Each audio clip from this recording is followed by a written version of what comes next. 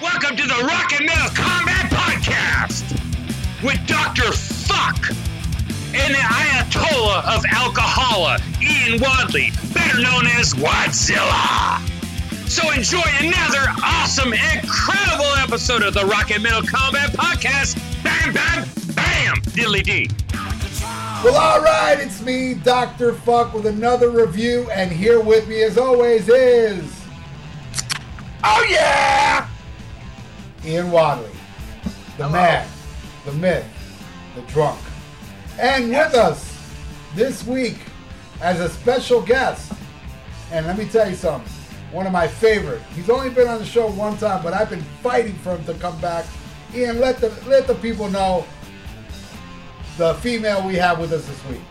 Oh, she's a special one. Oh, she's a San Francisco twink, but a Michigan butch.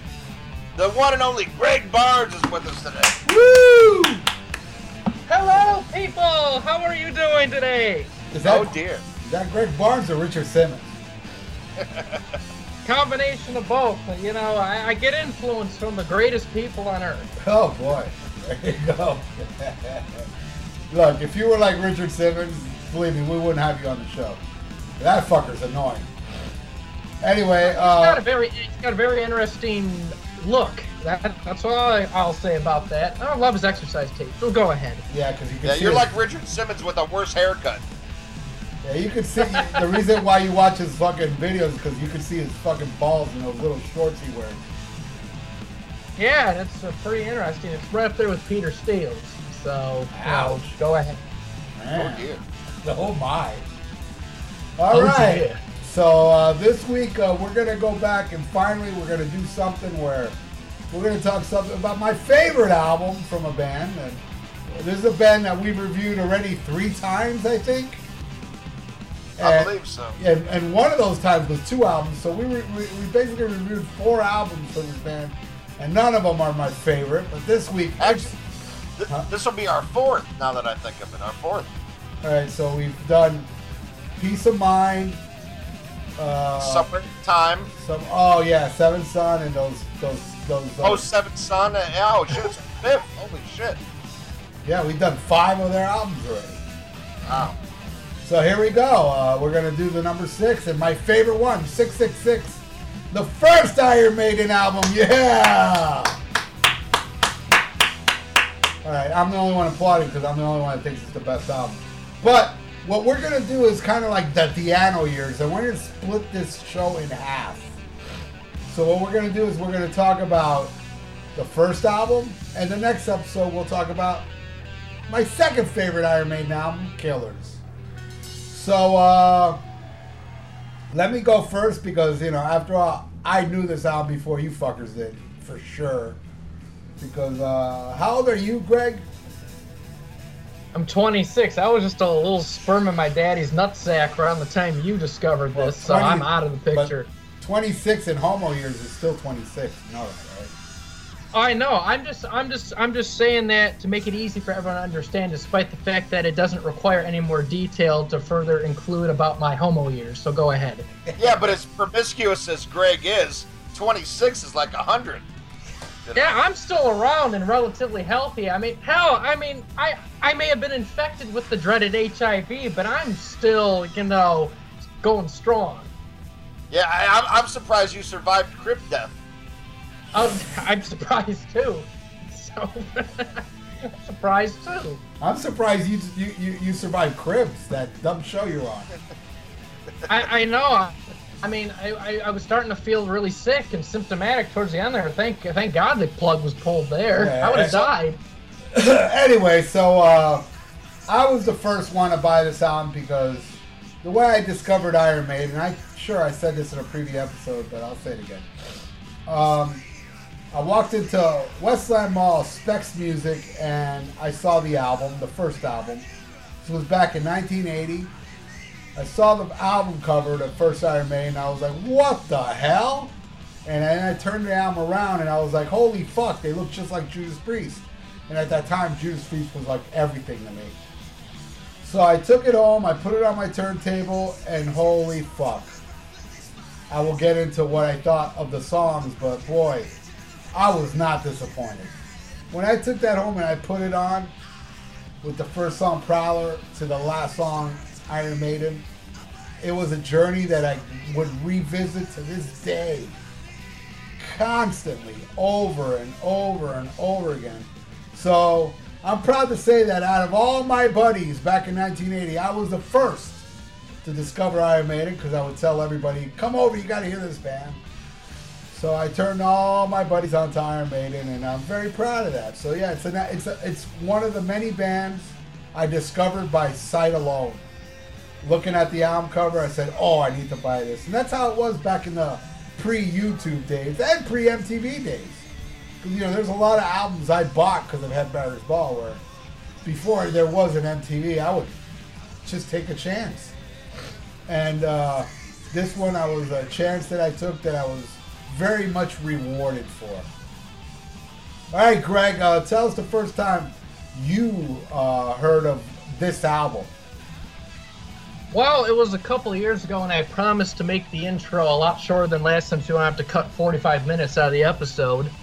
But I first heard this debut album a couple of years ago. Up to that point, I only had Number of the Beast and heard a few random select songs from various albums. And at that time, you know, this is before I really knew Iron Maiden. I didn't even know there were other singers besides Bruce. So that tells you how stupid I was back then. And hey, I'm a little bit wiser, but still, you know, I'm working on it. But you know, I didn't know there was a singer before Bruce. So then I'm looking on YouTube. I was looking up Iron Maiden songs, and I see, you know, Iron Maiden Remember Tomorrow in the Relateds, and I'm like, I've never heard of this song. And I click on it, and then I'm like, wow, Bruce sounds so different, and he looks so different, and I realize it's a different guy. I'm like, whoa, there's a guy before Bruce? So the first song I heard was Remember Tomorrow. And then I posted it on the Rock and Metal Combat group on Facebook. And then, you know, I'm like, should I get into this album and all this stuff? And then, you know, Thomas Black wrote this huge ass long 15 and a half fucking paragraph narrative about what albums to pick and start off with. And so then I started getting all the Iron Maiden stuff, you know, in chronological order. And I have all the studio stuff. And I will tell you what I think of this debut album as we go on, and I will say that there is more to Iron Maiden than Bruce Dickinson. How about you, Ian? Oh dear. I got into this, man, late. I would say I'm thinking around 88, because I came on board in 86, was Somewhere in Time, and then of course, you know, got Seventh Son when it came out, and then in 88 became best friends with, you know, and still to this day with my buddy Lars Jensen, who was a huge Maiden fan, and he turned me on to Live After Death, and I really went back and got the old stuff, and I knew they had another singer from reading like Hit Parader and stuff, but I hadn't got the albums yet. I knew some of the songs off of this, of course, off of Live After Death. But, you know, Lars was the one who's like, oh my God, you got to hear the first album. He goes, it's amazing. So he let me borrow it. And I was just blown away. It was different. It was raw, but I mean, it was still Maiden to me. And, you know, as years have gone on, I've just grown in my appreciation for the Di'Anno years. I love the rawness, the punkiness of it, and it's definitely not as overblown as they would get. I mean, there's still elements of progression, I think even more so on the next album. But man, they just had a real street level with Paul Di'Anno, and some of my favorite Iron Maiden tracks ever are on these first two albums. Absolutely love this era. That's it. Okay. Greg, why don't you take the first song? Absolutely. Thank you. First song is Prowler. And I tell you, what an awesome fucking opening track. Starts off with the guitar riff, really intense. I love how it just kicks right into the song. It's high tempo. It's got the punk attitude, almost like almost like a thrash attitude. I love it. It's so raw. I love Di'Anno's gritty, chesty vocals on it. It's a awesome song. Perfect opener to this album. Love it. It's one of my favorite all-time Iron Maiden songs. How about you, Ralph? Yeah. First time hearing it was the first song I ever heard of Iron Maiden, and just that opening riff, I was like, and you guys don't understand, man. Back then, heavy metal was like, I don't know, very scarce. I mean, it was around, but it was hard to come by. So when you hear riffs like this opening an album, you're just like, yeah, man, fuck yeah, and the little wah, wah, wah. And, there's something so special about this shit because you have like the first verse, and then the second verse repeats the first verse. And Iron Maiden tend to do that a lot. Like Innocent Exiles that way, and there's several songs that they just repeat themselves over and over again, but yet it's awesome. It's not like, I wouldn't change it. I like it as it is. I like to hear that verse over and over again. I don't care. And see me crawling through the bushes with it's just, I don't know, everything about it is good. The band, there's no, a lot of people don't really talk too much about Dennis Stratton, but he was extremely important to that first album, and it's a shame. It's a shame how he's kind of like the forgotten one because, honestly, I know I'm the minority of saying this, but I prefer him over Adrian. I think he was a better player, more like, well, when we get to the song, I'll talk about it, but man, he just had some really nice, tasteful guitar things. And, I know I give Justin a hard time because of Adrian, where I don't really think Adrian's horrible, but boy, I really do think he's extremely overrated.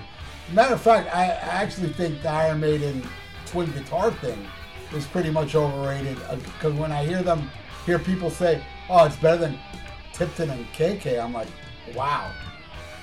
I don't even think they're even fucking close because it's just, I don't know, just noodly, melodic shit, but Iron Maiden with Di'Anno was different. It wasn't like what Iron Maiden became, and I will get more into that as we get into the songs, but Prowler is a fucking amazing song that was completely butchered in '88 when Iron Maiden went into the studio and did it again with the Seven Sun lineup. I hated it. What do you think? What do you think, Ian? I love it. I just love that. Wow, wow, wow, wow. Oh man, when that shit kicks in, to me, this is like pure, unadulterated new wave of British heavy metal, and it's so, I think, light years different from 70s hard rock and heavy metal. There was a big change with the new wave of British heavy metal, and I mean, Iron Maiden was right there, with Saxon and all these other great bands that really, showed a tipping point. They took what metal was, but went somewhere with it. And, a lot of different genres get their own name and their own niche. But the new wave of British heavy metal is one that definitely deserves it and is so important as far as a movement and a progression of heavy metal. Man, it's just, there's something so eerie and just sinister about it that I love, musically, lyrically, and vocally. And I knew of Iron Maiden before I heard them, but I was scared shitless, because, I was younger and like only bad kids listened to heavy metal. And Iron Maiden always had these like scary album covers and posters, and there was a kid lived up the street from me, and he was like the bad kid, always getting in trouble. And I went to his house one day, and this is probably like 84, maybe. I'm 10 years old. I went there, and he had an Iron Maiden poster, and I just remember looking at it like, oh shit, this is dangerous, this is bad. And man, I love it now, and by the time that I heard this, it was exactly what I wanted, was something sinister and angry and evil, and It did not let me down. Great fucking track. Great track. Love it. Remember Tomorrow. Well, we're doing the original release because I was looking at the '98 remaster track list because that's the album I got. Oh, fuck that shit. What's number 2 on that fucking thing? Sanctuary. Oh, fuck that. Yeah. Dude, Iron Maiden, that first album is perfect how it came out. Oh, we're doing it that way. Yeah, which one are we doing, though? Are we doing the original? The original. Okay, so without Sanctuary. No, the original has Sanctuary. No, not the original. The 1980 North American version has Sanctuary. Well, that's what we're doing. Okay. We're doing what I bought. What I bought in 1980, man. That's the one that counts. All right. Remember Tomorrow. Now here's what separates Iron Maiden to later Iron Maiden. Yeah, you got your Children of the Dam, my personal favorite Bruce Dickinson Iron Maiden song, you know, along with Hallowed Be Thy Name. And you have your Still Life and whatever the fuck. But this is different. This is like, it's mellow and it's heavy as fuck. Mellow, it goes through these tempo changes, but it's more, to me, it's so organic sounding. It's not formulated. It's not, because that's my problem with later Maiden. Later Maiden was not so, I don't know, later Maiden to me sounds confined compared to this. This is like, it's beautiful. It's with the little bass and the great little guitar effects, and Paul Di'Anno's amazing voice. Amazingly underrated voice, by the way. Which I dig his voice more than Bruce Dickinson. And people that say, oh, but Bruce Dickinson's a better singer, it's like, well, I guess that's like how people say that Sammy Hagar's a better singer than David Lee Roth. No, I'm sorry, he's not. And no, Bruce Dickinson is not a better singer. Bruce Dickinson has a great voice, especially on the first Maiden album. That's, you know, him at his peak, though he has improved in later years. But I love it. I love how the dynamic change. I love when Paul Di'Anno hits the high notes and screams. And I don't know, I've just always been a fan of more, you know, real voices I can identify with, you know? Like, almost like, hey, I can do that. You know, which I can't be as good as Di'Anno, I admit that. But, you know, when you listen to, like, you know, Number of the Beast and those screams and shit, that sounds like a little too hard to maintain. Where Di'Anno was just more of a, like, the every man, like how the British would say, the punters. He identified more with the punters, where Dickinson doesn't. And I met Paul Di'Anno, and let me tell you, man, that was a great guy. What a nice, humble, great fucking guy. Even though he's got a bad reputation, though. I've never met Bruce Dickinson, but what I've heard, he's a complete cocksucker.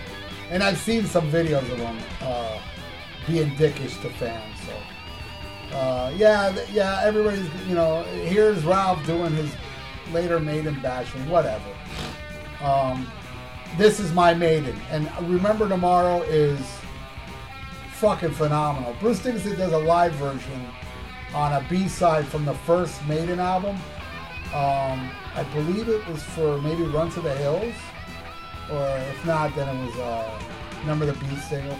And it's not too bad, but I'm sorry, I'll still take Di'Anno over it. I love this song. It's fucking, the shades of it are awesome. It's heavy, it's mellow. It's fucking badass. What do you think, Ian? Oh, man, I love it. And to me, this is like a band that still hasn't defined their sound. You know, so you get different stuff like this where, you know, I agree what you said, you know, later it's more of a formula.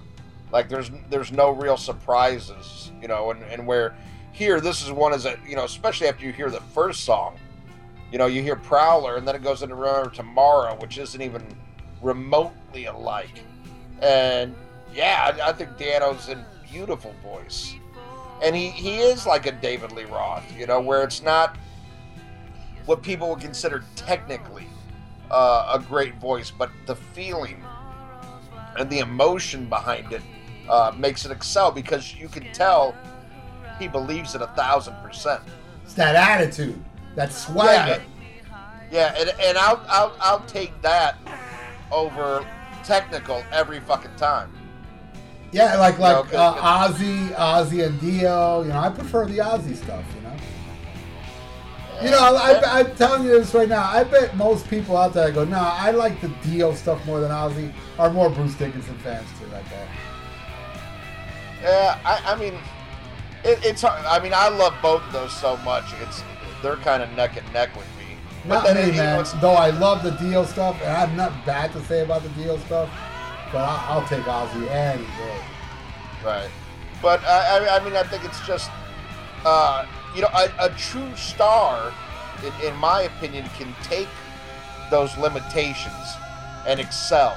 You know, where somebody like that might be considered like technically a like gifted voice, like they just naturally have a good voice.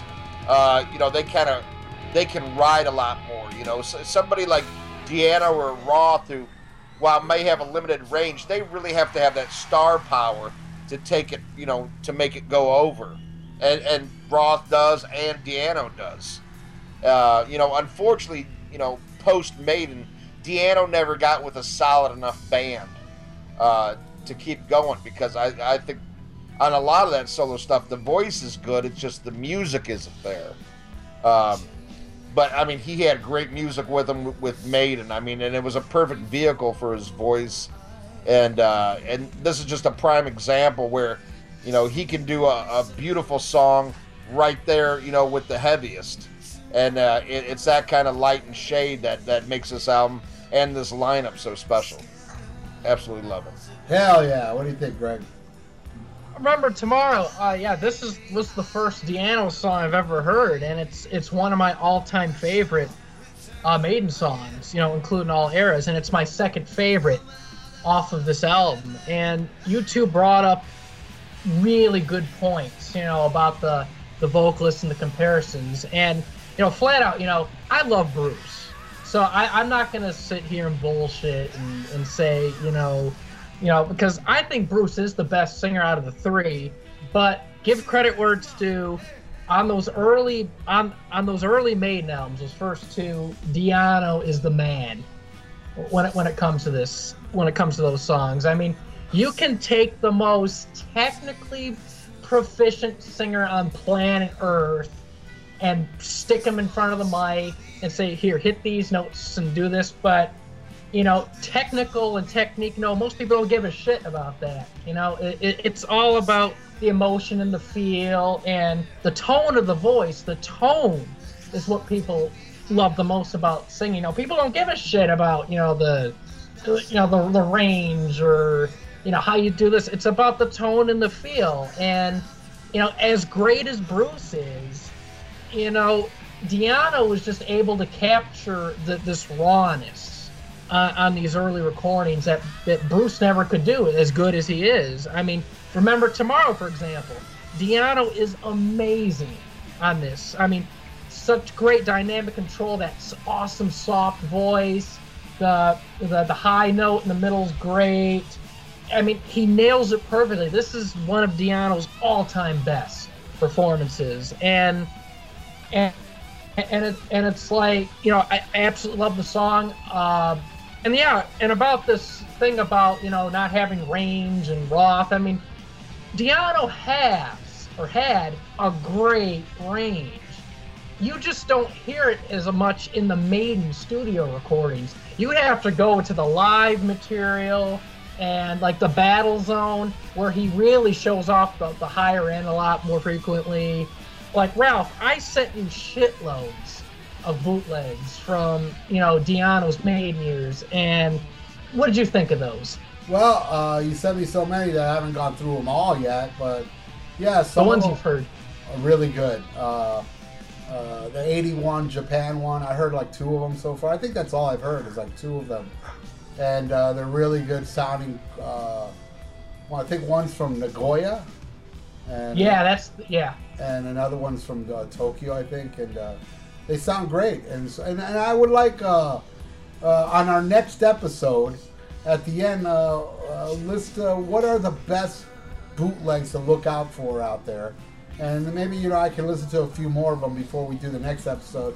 So I can list, what I consider the best Iron Maiden bootlegs. And I would like to talk about Made in Japan too, and the B-sides, because I want these 2 episodes to focus on what I consider the greatest Iron Maiden lineup ever.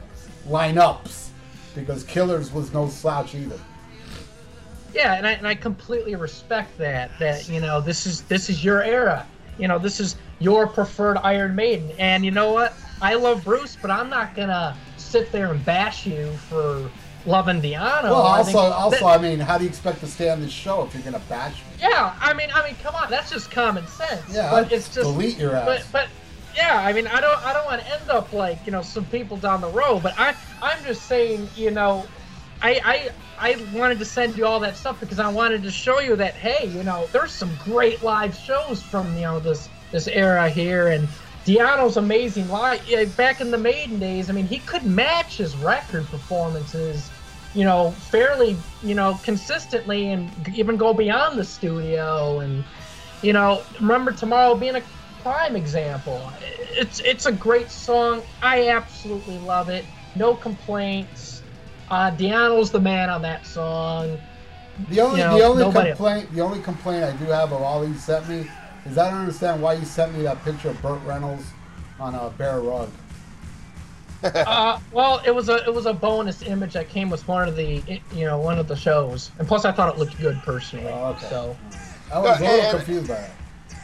And let me ask you, Greg, because you have a unique perspective on this, being a later fan, and all your other different special attributes. If you could blow either one of these singers, would you blow Di'Anno or Dickinson? That's a really good question, because Di'Anno has more of the working class cock. It's the everyman cock that more people can relate to. But with Dickinson, he's more of the supreme king, the empire, the white collar. He's got the white collar cock, and it may function a little bit at a higher level, but it's not as good on some levels as an every man's cock. So, it depends on my mood, to be honest, if I'm in for some blue collar cock or white collar cock. Well, I could tell you this, that Bruce Dickinson probably has the bigger cock, but Paul Di'Anno can make you come. It's not a bad analogy. You probably found out about what I was writing, so you're probably right on that. But yeah, I mean, I love both those singers, so, Now, let me ask you this. I believe that Bruce Dickinson is an anteater. Is that a deal closer?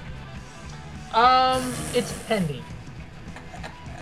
Okay, because I mean, not everybody wants to peel back the wrapper to eat the candy, Hey.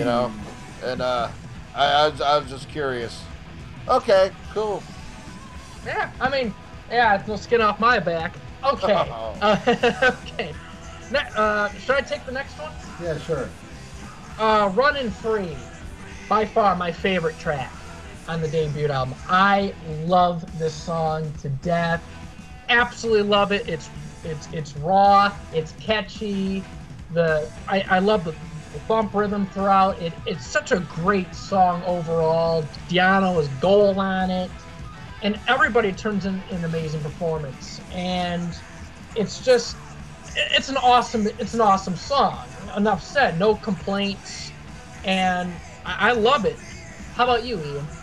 I think it's incredible. It's the meat and potatoes rock and roll that is so sorely missing from Iron Maiden in this day and age. I think there's no way Steve Harris would let a song this basic and primal on an Iron Maiden record, and that's why Book of Souls sucks so much. They need more of this because it is raw, or Greg, like you like to call it, bareback. I like my bareback Maiden. So go ahead. Yeah, because you can't feel it, with a rubber on. This is to me, songs like this are just as important to the overall sound of Maiden as an epic like Rime of the Ancient Mariner. And unfortunately, they keep trying to do Rime of the Ancient Mariner over and over and over. They just have all these songs that, you know, aren't worth being 10, 18 fucking minutes, when what they really need to try to recapture is a song like this, 3 minutes and 22 seconds of pure metal aggression, primal rock and roll. You know, sorely lacking in Iron Maiden, but this is what made them what they have made them. You know, what they are. And man, I wish they'd harken back to this, because this is what never gets old. Every time a new Maiden album comes out, I think for most people, if they're honest, there might be one or two songs that you like, but you probably won't give the album repeated listenings, where an album like this, you will go back to over and over again, and you don't get sick of it because there's no fat to cut. It's just pure fucking hard rock and metal, you know? Amazing. Absolutely love it. What do you think of Running Free? The first single, by the way. Yeah, man.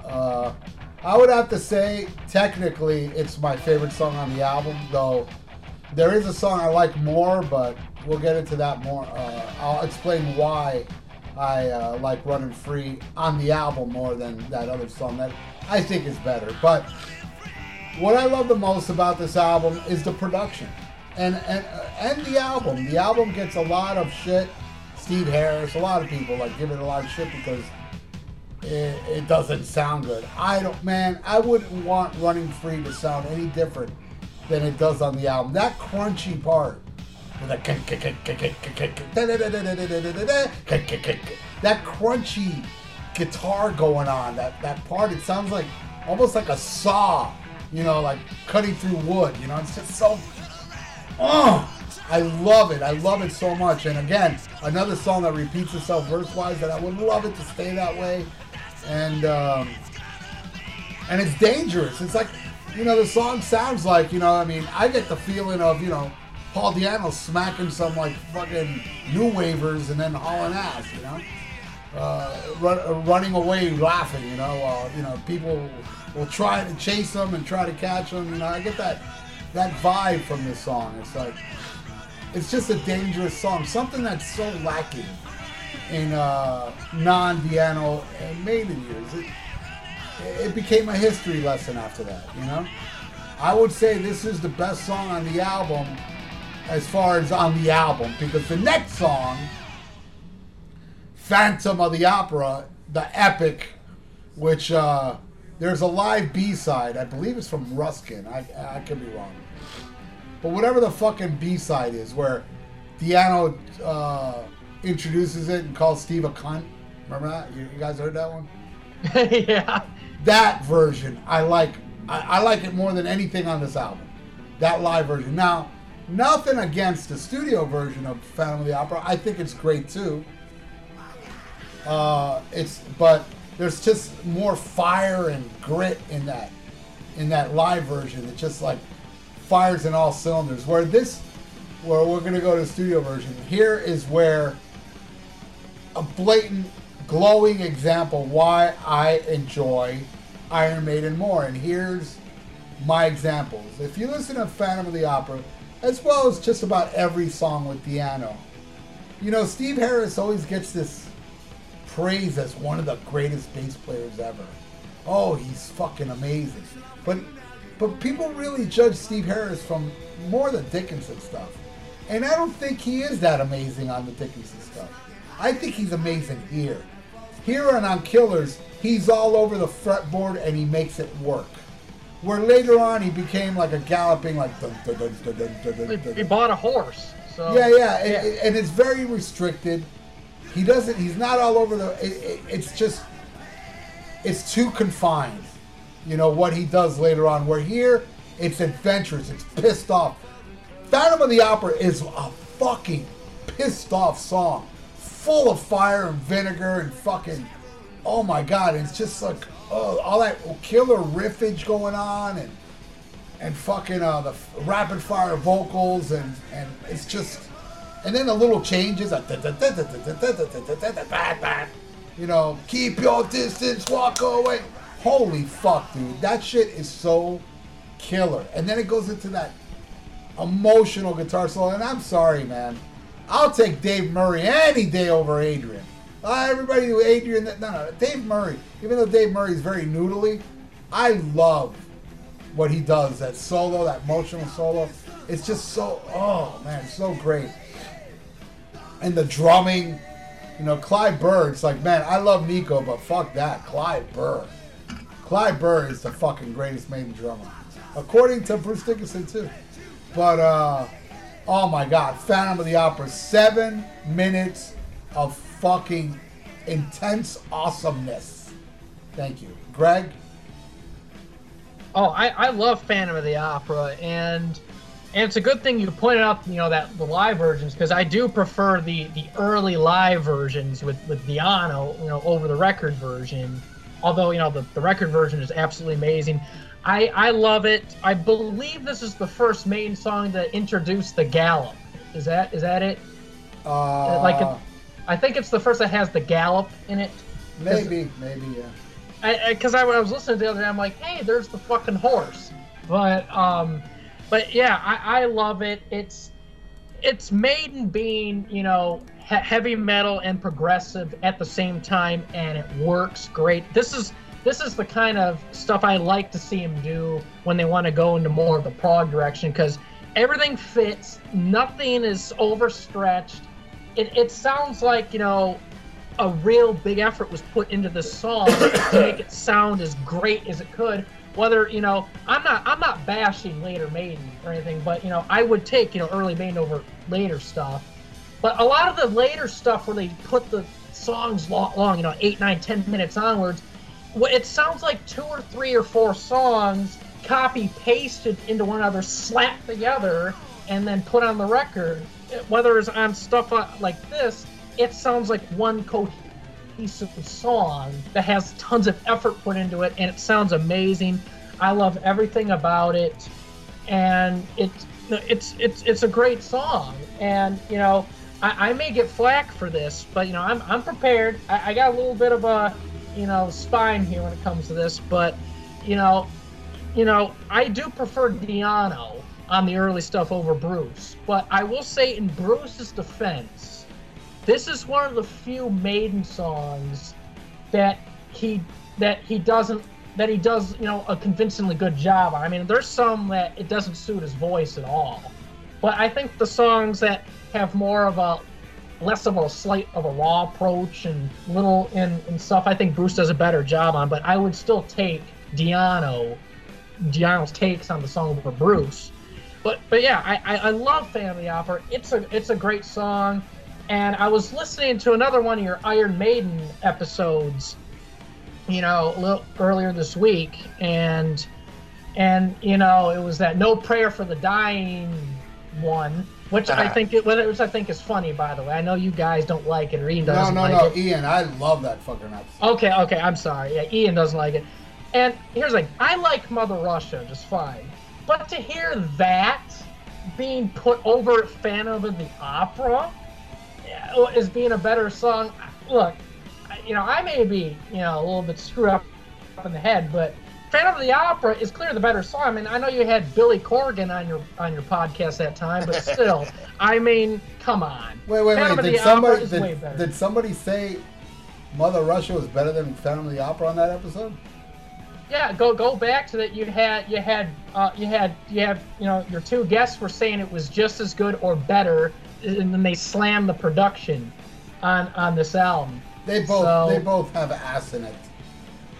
Oh yeah, I mean I listened to that sober too, so I remember that, and it's like, come on, Phantom of the Opera is amazing, love it. How about you, Ian? Well, I know it's an unpopular metal opinion, you know, but I'm edgy and misunderstood and does not know what a vagina smells like. Yeah, no, I haven't a clue. My least favorite song on the album. I love it now, and by saying it's my least favorite, tells you how much I love this album.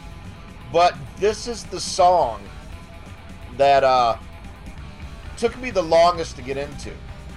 And I don't know if it's because I was into the Bruce era first, where that's really much more smoother. And this song is very kind of herky-jerky, take you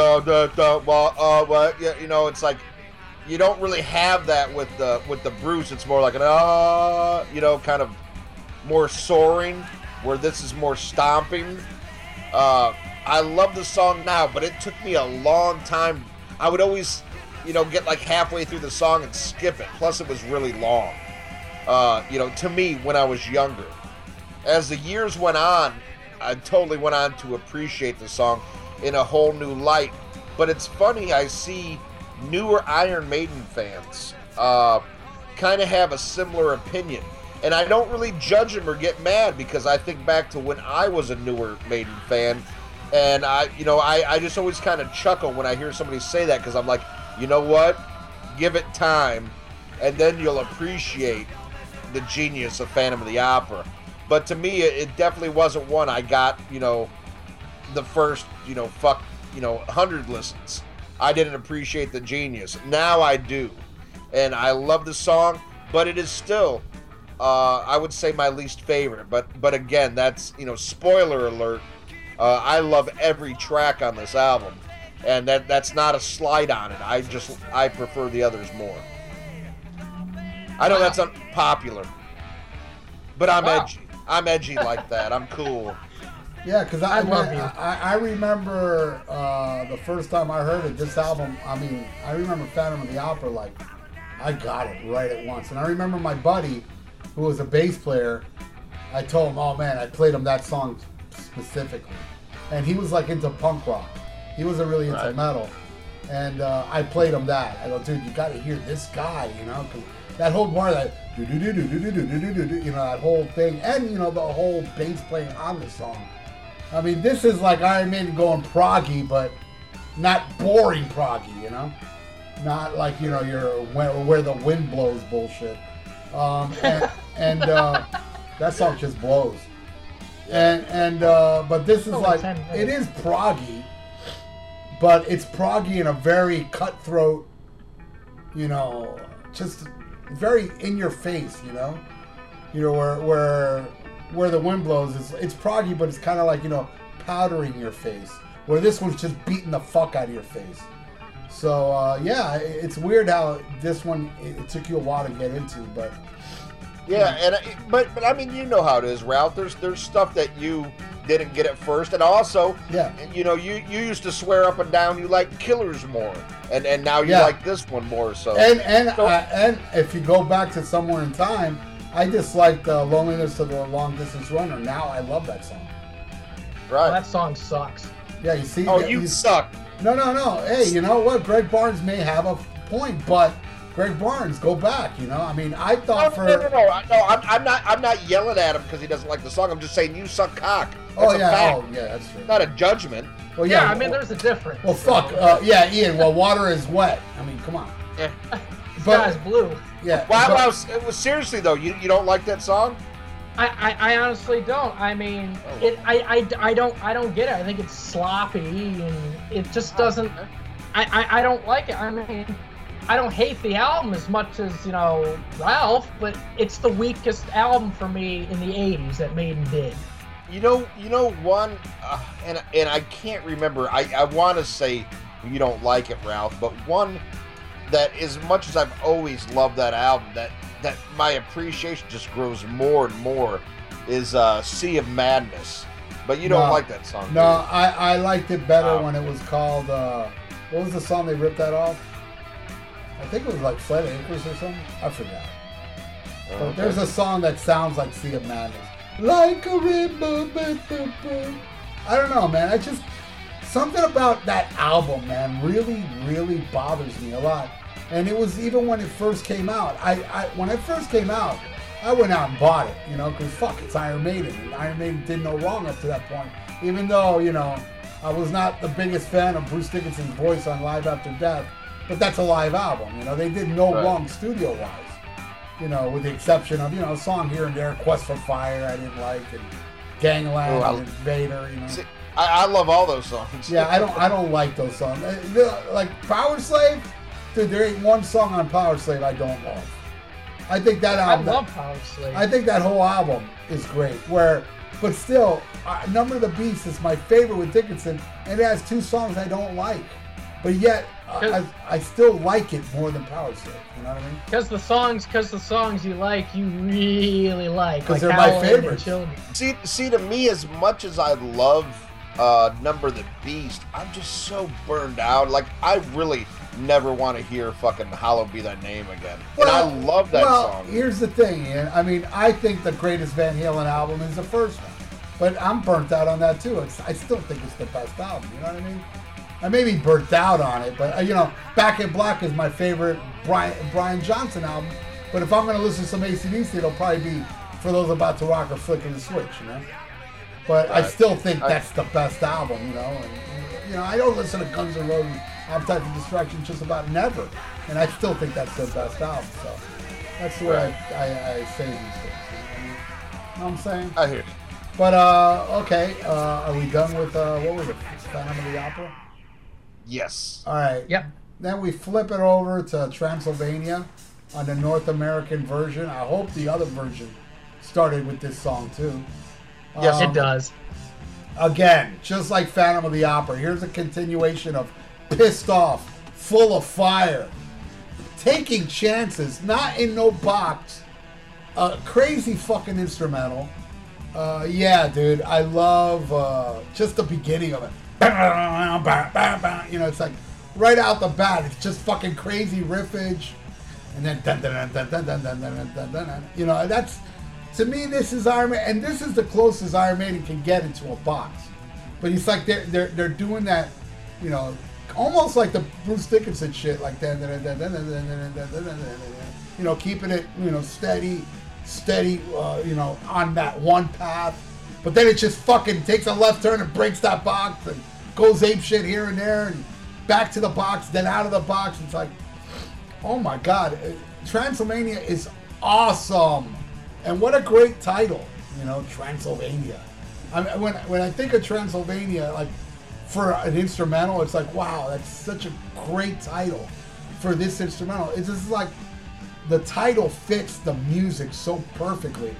But then again, I've never been to Transylvania. Probably when I go there, it's kind of like Sea of Madness. Or Lost for Words, which is still a cool instrumental. But Hell yeah. Yeah, I like I said, every song, Back to the Village, Kiss My Ass, that's a great fucking song. So many Love people it. bash that I love one. that one. A lot of people say, Back to the Village rocks, man. You serious? People hate that? I've seen a lot of people online bash that song. Hey, on your show, didn't Mr. T kind of trash that whole album? Oh yeah, and you heard me. I was pissed because I ranked it as my favorite or one of my favorites. It's like, I can't believe that. It's a great song. It's the most underrated one off Power Slave. At one time I did think Power Slave was the best Iron Maiden album of Dickinson. Just like I thought Killers was the best album, period. But now I recant. It's the 4th best. I like it more than Peace of Mind. And I love Peace of Mind. Peace of Mind, you want to talk about an album I'm burnt out on. I don't know what I'm more burnt out on, Peace of Mind or Number of the Beast. Because here's the thing. Here's the difference between Peace of Mind and Number of the Beast. Number of the Beast I'm burnt out on, but I still love. There's some of Peace of Mind that I loved at one time that not only am I burnt out of, I don't even like it anymore. I'm not a big fan of Revelations anymore. That's just crazy talk. Yeah, it's true, man. If you listen to Really? Yeah, dude, that song is kind of like, whatever. Yeah, you're just trying to be unpopular and cool. Whatever. Vagina, how does it work? I have no idea. I've got the directions and I can't figure this shit out. Wonder what the hell that is. But I'm just kidding. I fuck more fat chicks than any of those Bon Scott haters. I don't even know how to open the thing up. I just keep pounding it on the desk. I'm like, ah! I see why you just gave up altogether, Greg. Oh, yeah, because I don't know how it works. I didn't have anyone to come over and say, hey, this is how it works, and give me an instruction manual or something. I don't know how this fucking thing works. It looks like it's a toothless fucking monster here with hair going on, you know? What the fuck, you know?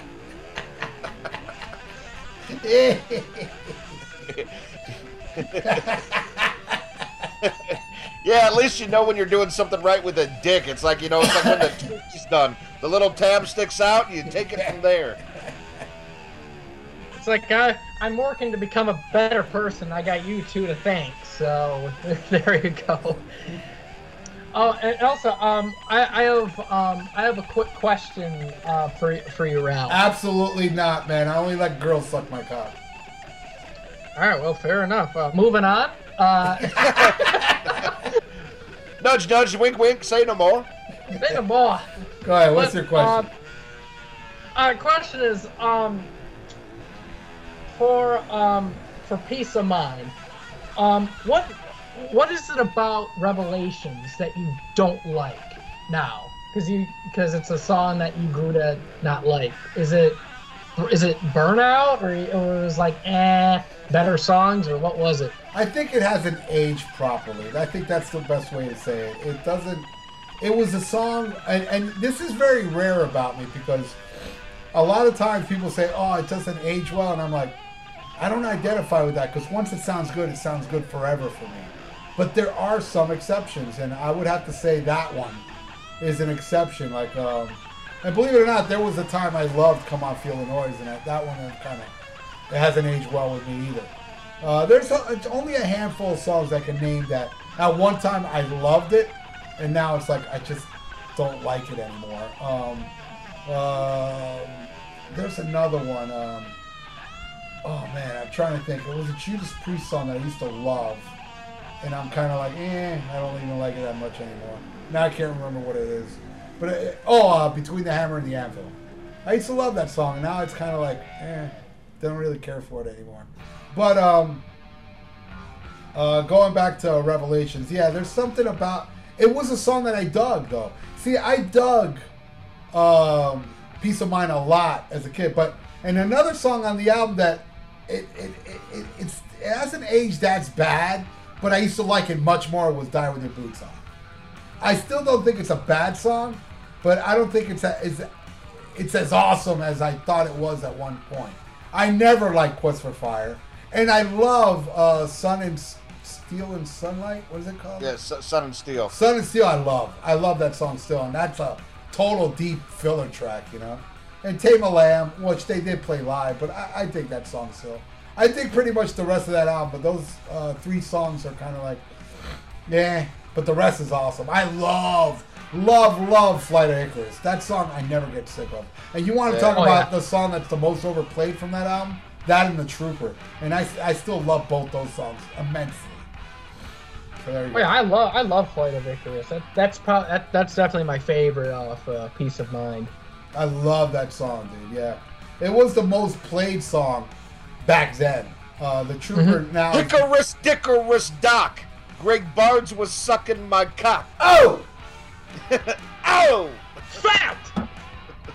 Fact? Did you just yell fact? Yep. At least I'm honest. Oh boy. But yeah. I was trying to get popular. Yeah. And being gay is very popular right now. Are you part of that group, Greg Barnes, Unpopular Metal Opinions? No, and from I'm shocked. No. Here's the thing. A, you can't get in if you get pussy. B, you can't get in if you get dick. Talk about elitists. Wow. Yeah, it's like I'm fucked. I can't get in that group. Yeah, because you got fucked. Yeah, that's right. So there you go. There you Yeah, go. I'm fucked. Therefore, I can't get in the group because you've been fucked. Yeah. Who was? James McCormick said they denied him because he has a job and doesn't live at home. I'm glad they put my picture there. You see that picture? It's fucking awesome. It's like them insulting me, but it has me talking about me getting laid. It's like, wow, can you come up with something better? Anyway, whatever. I will continue talking about that group whenever the fuck I feel like it, and I won't talk about them when I don't feel like it. Fucking Sea of Madness fans. Sorry, Ian. Oh, shit. Anyway, so what's next? Strange. No, we all talked about. No. Greg, have you talked about Transylvania? No, I love it. Great instrumental, and it's called Transylvania, not transsexual. Yeah, well, it starts with the same, 5 letters, so give me a fucking break. Right. But fact. but yeah, I love Transylvania. Great instrumental work. I love the guitar work and the guitar harmonies between Dennis Stratton and Dave Murray. And Stratton is very underrated.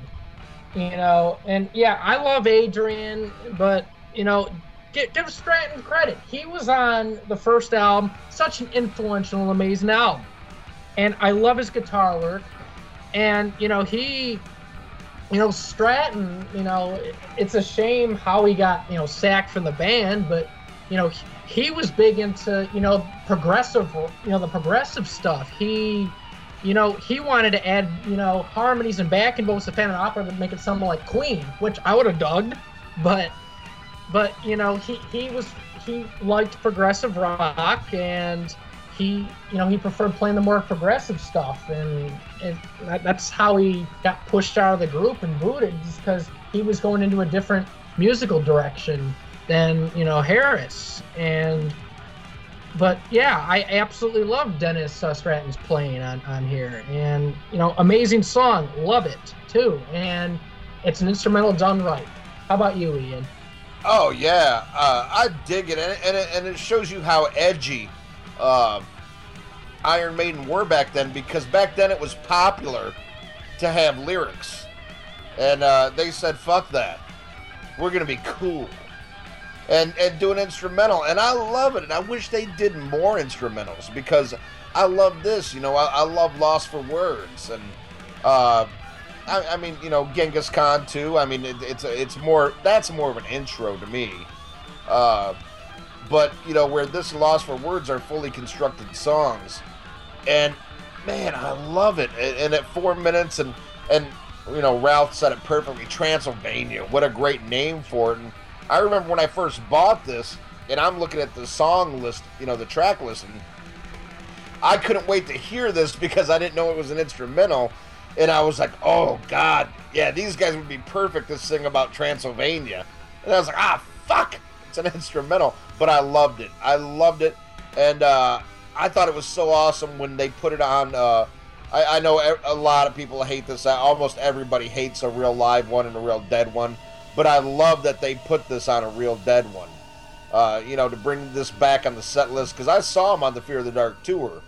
That was the first time I saw Maiden, and they didn't play it live here in the States.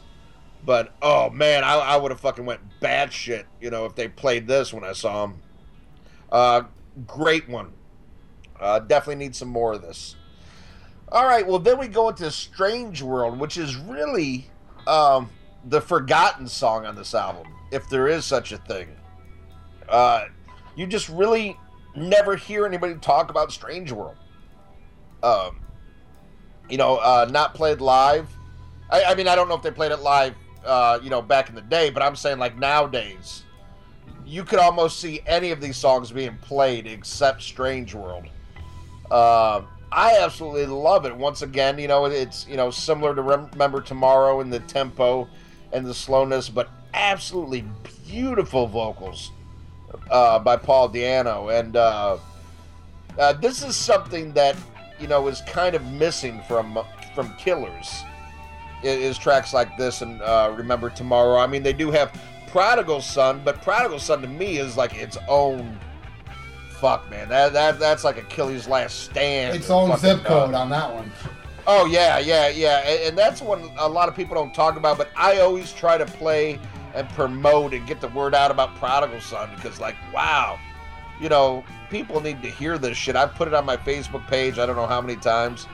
But that really is, to me, like I said, it's like Achilles' Last Stand or fucking Kashmir. It's just like, wow.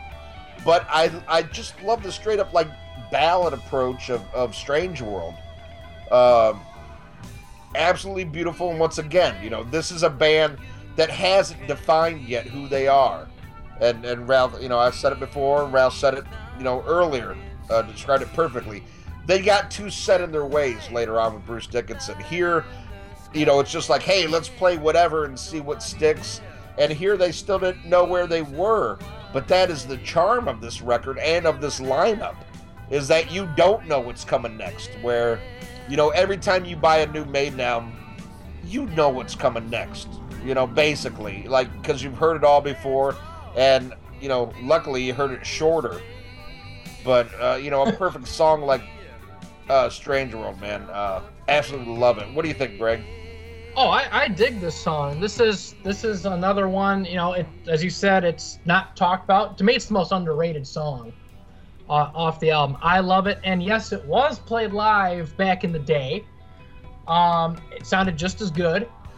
And yeah, I love it. And like Remember Tomorrow, this shows off the softer Paul Di'Anno vocals. He naturally has the gritty voice, the chesty, gritty, style. But on tracks like this and Remember Tomorrow, he shows off his natural, clean, softer voice, and he sounds amazing. So you enjoy Paul when he's soft just as much as when he's hard? Absolutely, man. I'm telling you the facts. Fact. Oh, so he ain't all about the cock. Well, no. I think this proves that he is in any form or any shape. I don't discriminate, so right. There you go. But yeah, I love Strange World. It's great, and about the vocals. Di'Anno, Dickinson, Blaze, all three completely different singers. But, mostly it falls on, Di'Anno versus Bruce a lot of time. And, yeah, they both have their strengths to each other. But Paul is definitely an underrated singer. I mean, he's got he had a great range, good sense of melody, great tonal versatility. Because, as much as I love Bruce, and, he can do a lot more with his voice in terms of stylistic versatility. But when it comes to like tonal versatility, Paul is just as good, if not better, because Paul can roughen it up, but he can also, ease back and sing, very almost like a mezza voice, and it just sounds so awesome to hear like that voice. And it's like, man, if you get people sitting on Paul Di'Anno's vocals, play that track and go, look we have a great singer here. So yeah, fuck the haters. Strange World, great, amazing song, love it. Greg, real quick, what do you think of Blaze Bayley? In Maiden or in general? Both. Outside of Maiden, I like some Wolfsbane. I haven't really heard his solo stuff, so I can't really say much, but I think he's got a good voice. But oh man, you talk about trying to fit something, square into a round hole, no pun intended, because it's like he doesn't fit in Maiden. All right, he sang out of his range, and it sounds bad on the record, sounds terrible live on the Bruce and the Di'Anno and on his own stuff. Some of it wasn't his fault because he sang with allergies throughout most of the tours, but I blame that on Steve Harris because he was stupid. He was too stupid to lower the fucking keys, on songs. Because if you're going to be singing with Maiden, you have to have a solid fucking range up to the upper fourth, lower fifth. Blaze doesn't have that because he naturally has a lower range than Bruce and Di'Anno. So, yeah, I didn't dig, Blaze and Maiden, but some of that wasn't his fault. And I actually feel more sorry for him than anything. That's my take. Interesting. Ralph, what do you think of Strange World? Wow, yeah, what a great fucking song. Love the vocals, love the vibe of it. And again, like Transylvania, I feel like the title really does match the music, and I just love it. I love the melody. I love the way Di'Anno delivers it, and it just shows a different shade of Iron Maiden. Which, again, it's like this is a band that's not in a box. This is a band that can do whatever the fuck they want, you know, and it's a shame because I don't know why. I mean, I guess I know why they changed their sound, but you know what? A lot of people don't seem to understand. You know, a lot of people are like, "Well, Iron Maiden never would have became big with Di'Anno," and these are idiots that weren't around back then because Iron Maiden was huge. They were like Paul put them on the map. Those two albums, believe me, trust me when I tell you this, they were brand new. But well, you know, you have your exceptions, your Guns N' Roses, Boston, and whoever the fuck, where their first album blows up so big.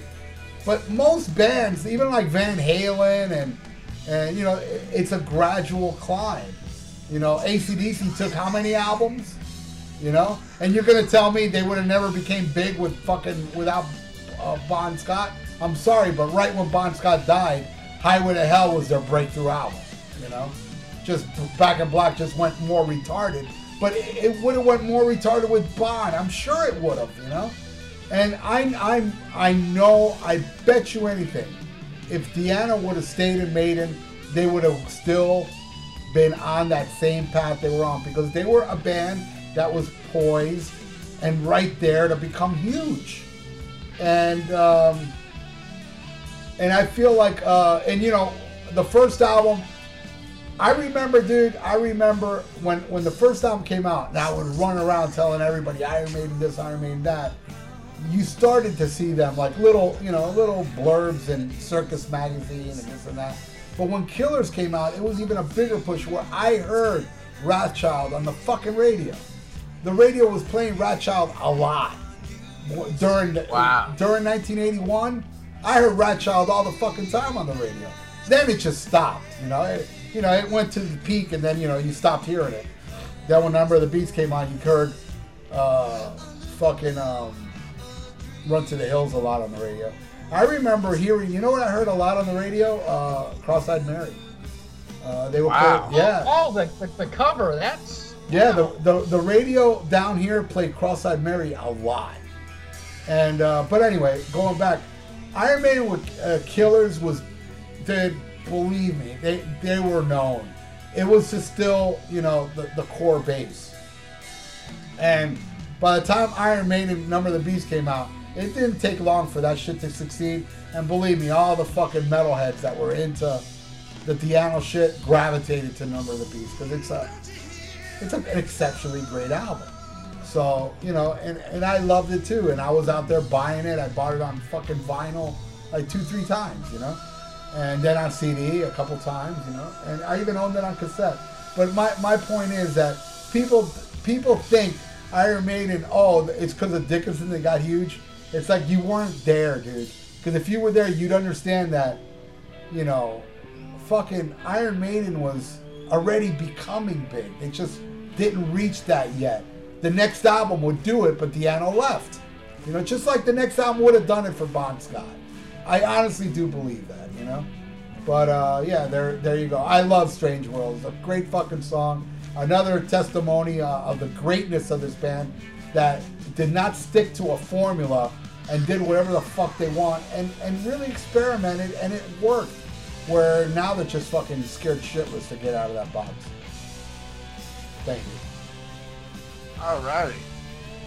Alright, well, the next song, and my personal favorite on the album, is Charlotte the Harlot. Or no, I'm sorry.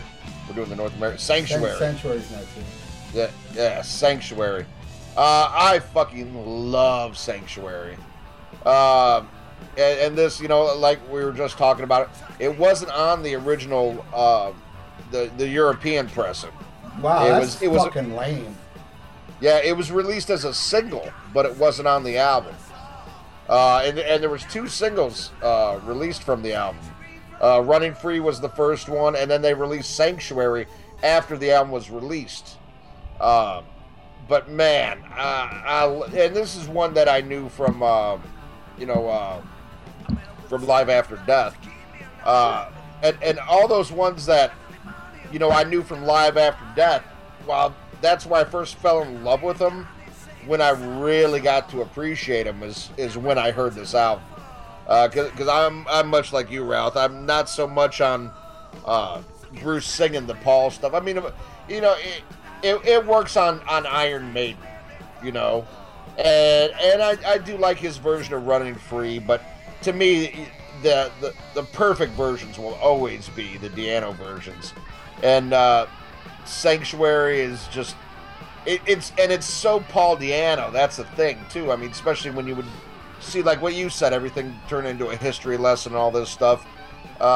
You know, when Paul was there and had his little input, a little bit to say, you saw even lyrically it was kind of more in tune with who he was as a person.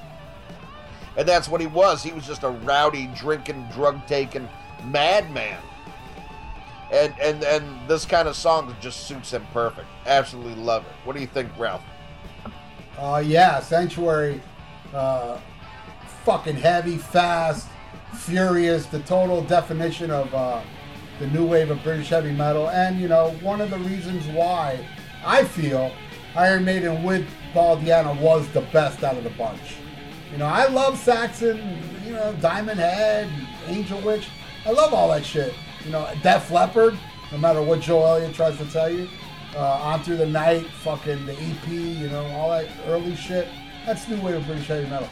But these guys were more leaders, I think. I felt like they were the leaders. With Di'Anno, they were the leaders. Samson, not so much.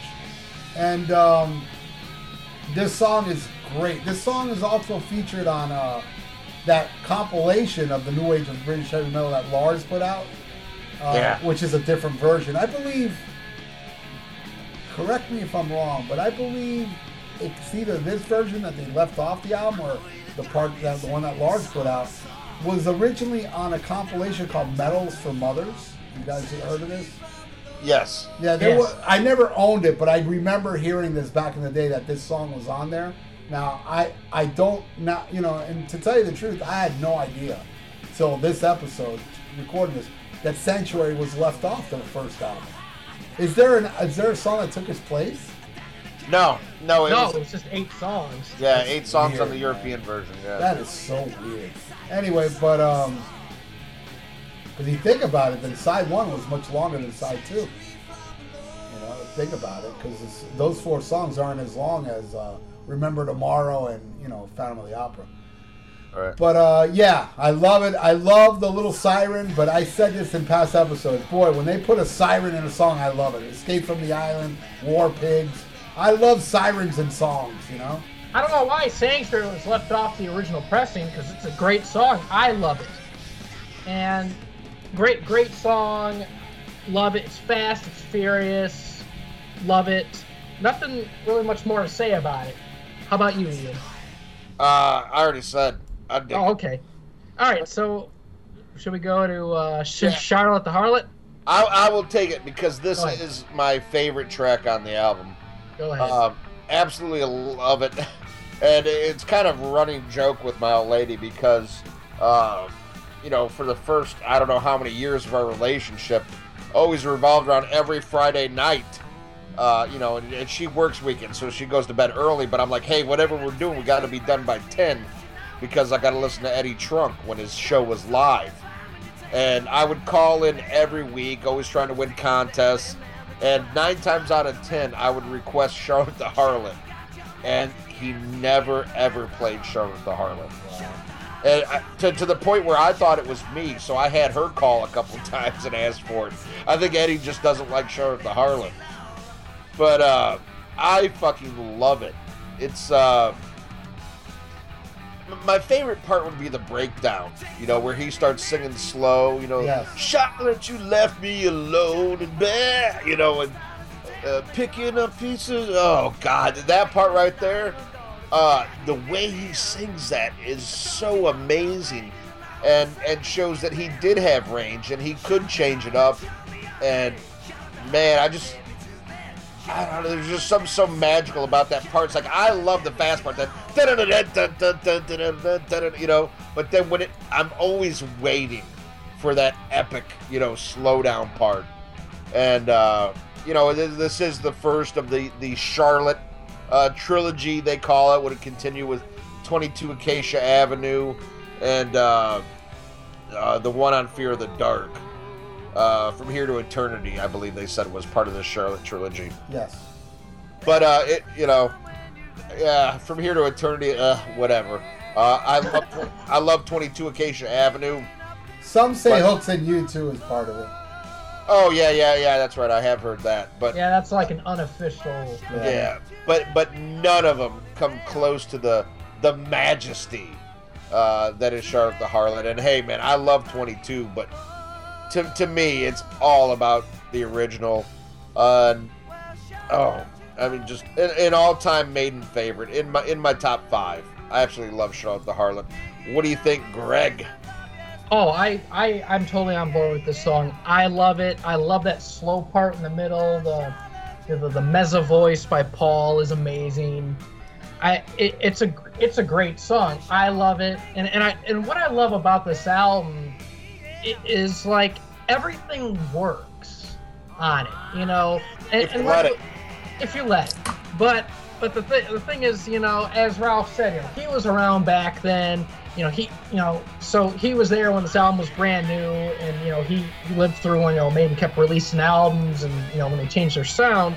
And so I came on here as a new Iron Maiden fan a couple of years back, but it's like I'm listening to this for the first time. I'm like, wow, why did I miss this album? I beat myself up over it. One of the many things why, but I absolutely love this song. I love this whole album. Spoiler alert. But I totally fell in love with this album on the first listen, in spite of the fact that it was a different Iron Maiden than what I was used to. And I totally love Charlotte the Harlot. Great song. No complaints here. It's a fine example of early Maiden mixing the heavy and the prog stuff without overblowing it to massive proportions. You said blowing. You can't help it. That's right. Blow! Man. All right. Oh man, I gotta agree with Ian on the part where that breakdown part. That to me is the greatest Paul Di'Anno moment ever. Is the breakdown part. The singing he does on that part. That is my favorite part of the whole fucking album. That little section, how he sings it. Well, all I can say is go listen to the '88 version where Dickinson went in the studio and sang this song. Oh, it's horrible. Oh, boy. Horrible. Yeah, look, those '88 versions. No, that's during Bruce's worst period, so sucks. Yeah, it's terrible. It's just fucking terrible, and that's why I prefer this shit. And another, this is the example 136 on this album. Why I prefer the Di'Anno stuff, and just talking about it really makes me say, wow, man, why did you like Killers more?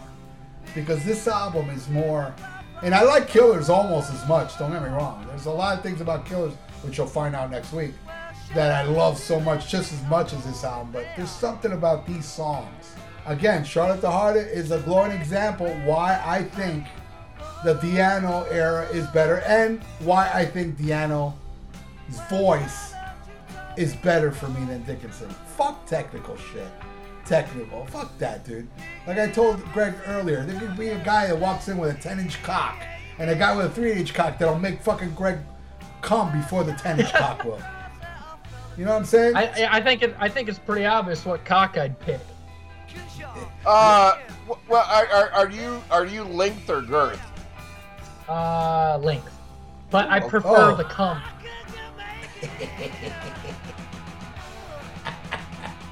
Hey, look, if it works better, I don't even care. It can be long, it can be short, fat, thin, black, white, yellow. Who gives a fuck? As long as it works, great. Oh my. I don't discriminate. Oh dear. You know, Ian, we're losing all our homophobic listeners. Oh, you mean the other 3? Oh my. Oh my. Yeah, well, you had me worried there for a second. I was worried you discriminate. Because I'm like a tuna can. I'm like 2 inches deep, but I'm like 6 across.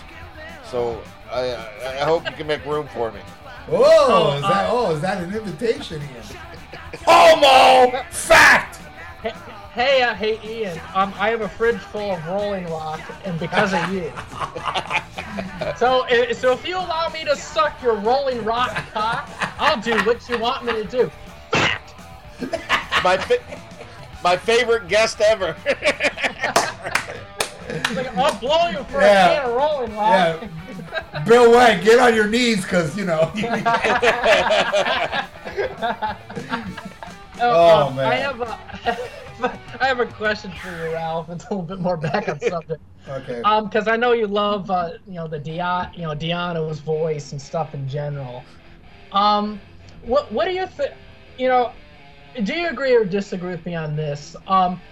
When on Killers and the debut Di'Anno album he did in '84 in Battlezone, he became a better singer compared with the debut album. Because I think he got better throughout the 80s. Because I think as cheesy as that Di'Anno album in '84 with all the fucking, Journey keyboards and stuff, I think he sounds absolutely amazing on that record. How about you?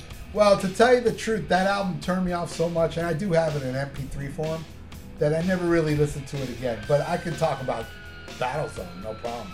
And Nomad, I mean, I've kept up with them.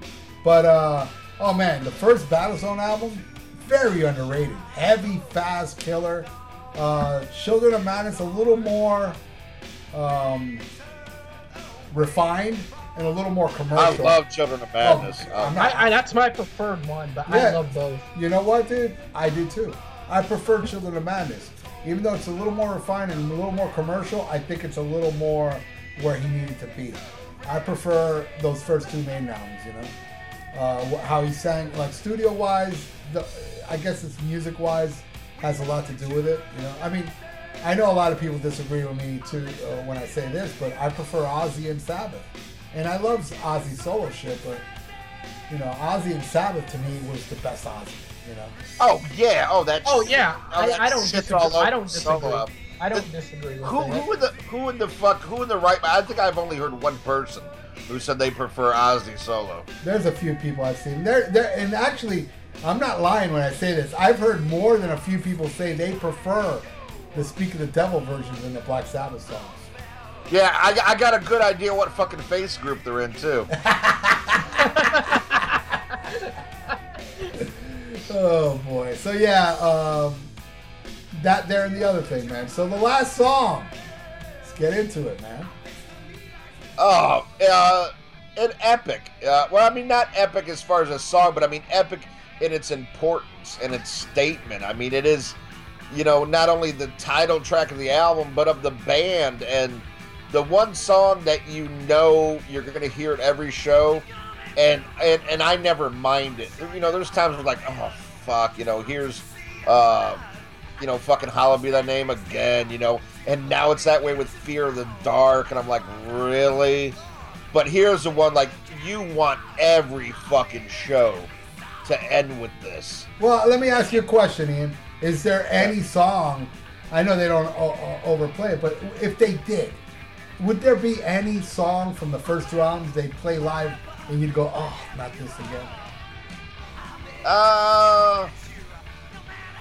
No, but I mean, in all fairness, that's hard to say because none of the other ones are as constant as this. Right. But offhand, no, I don't think so. But my thing, especially with songs like Fear of the Dark and Hallowed Be Thy Name, they're so fucking long too. It's like, god damn, you could have squeezed another couple, two more classic tracks in the time you're taking to do this.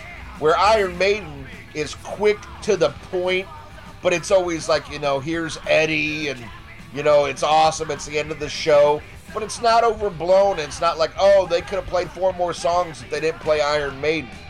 But I kind of feel that way with, like, when they do shit like fucking, Hallowed Be Thy Name, which, I mean, I still love, but it's so long, and Fear of the Dark, I don't get why that is, like, such a instant classic now. I think it's because it has a lot to do with the crowd participation. Yeah, when they sing the parts. That's why they do it. If it didn't have that part, it probably wouldn't have survived. right? But crowd, I'd rather the crowd sing a good song.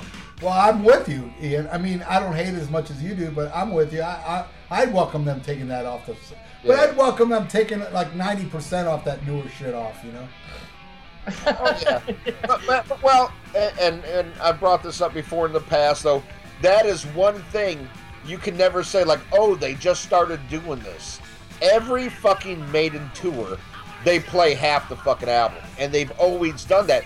You look at Live After Death.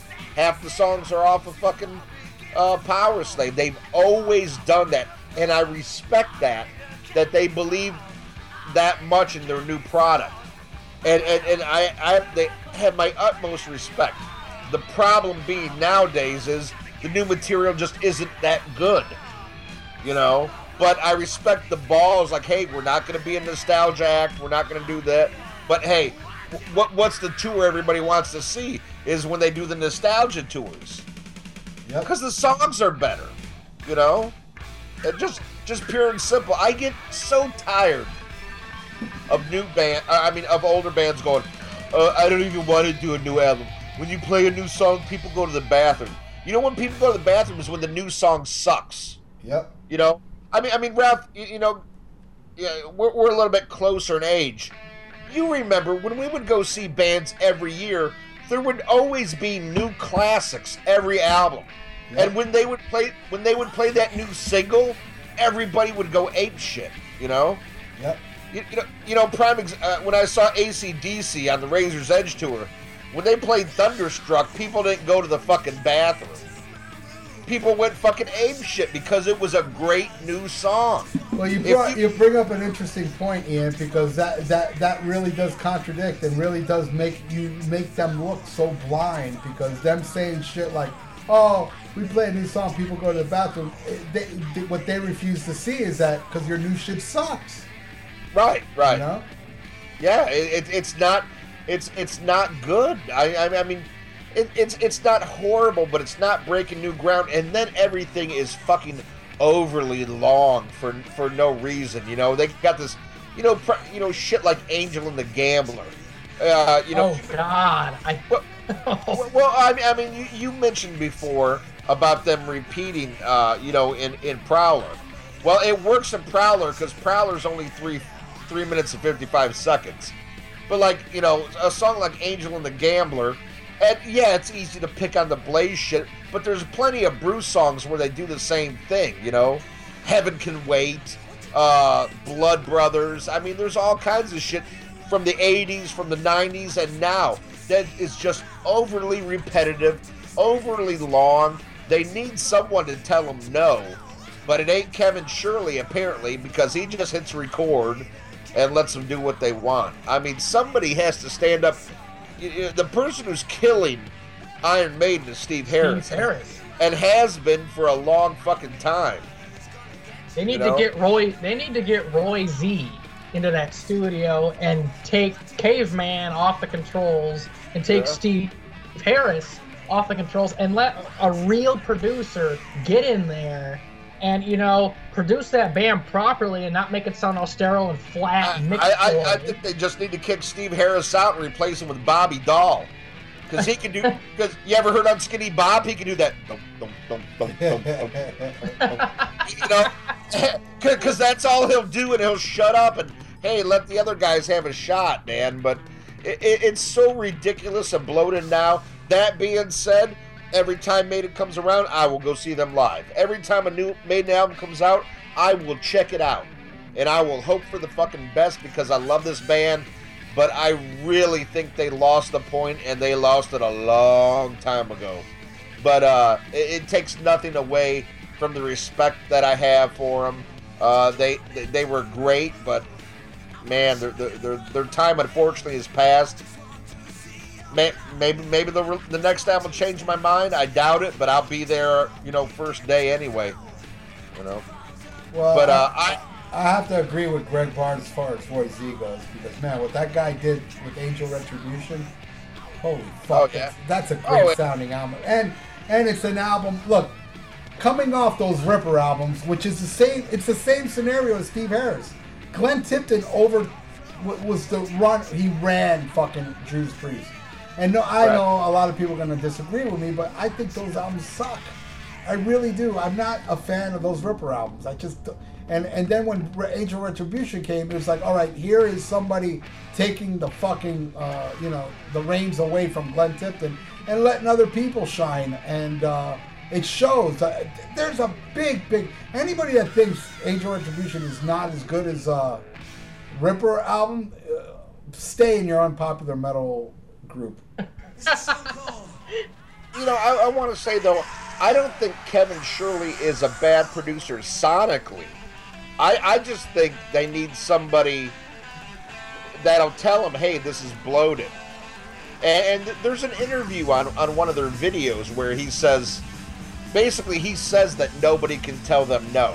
Like, they don't care if it's 2000 or whatever. They're going to do a song that's 14 minutes and nobody's going to tell them no.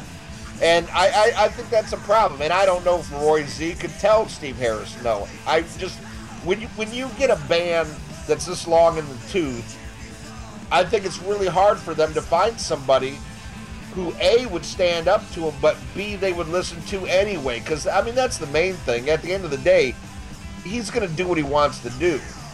Now, when you're younger, you're more humble because you haven't proven anything, and you're more receptive, I think, to criticism and to ideas.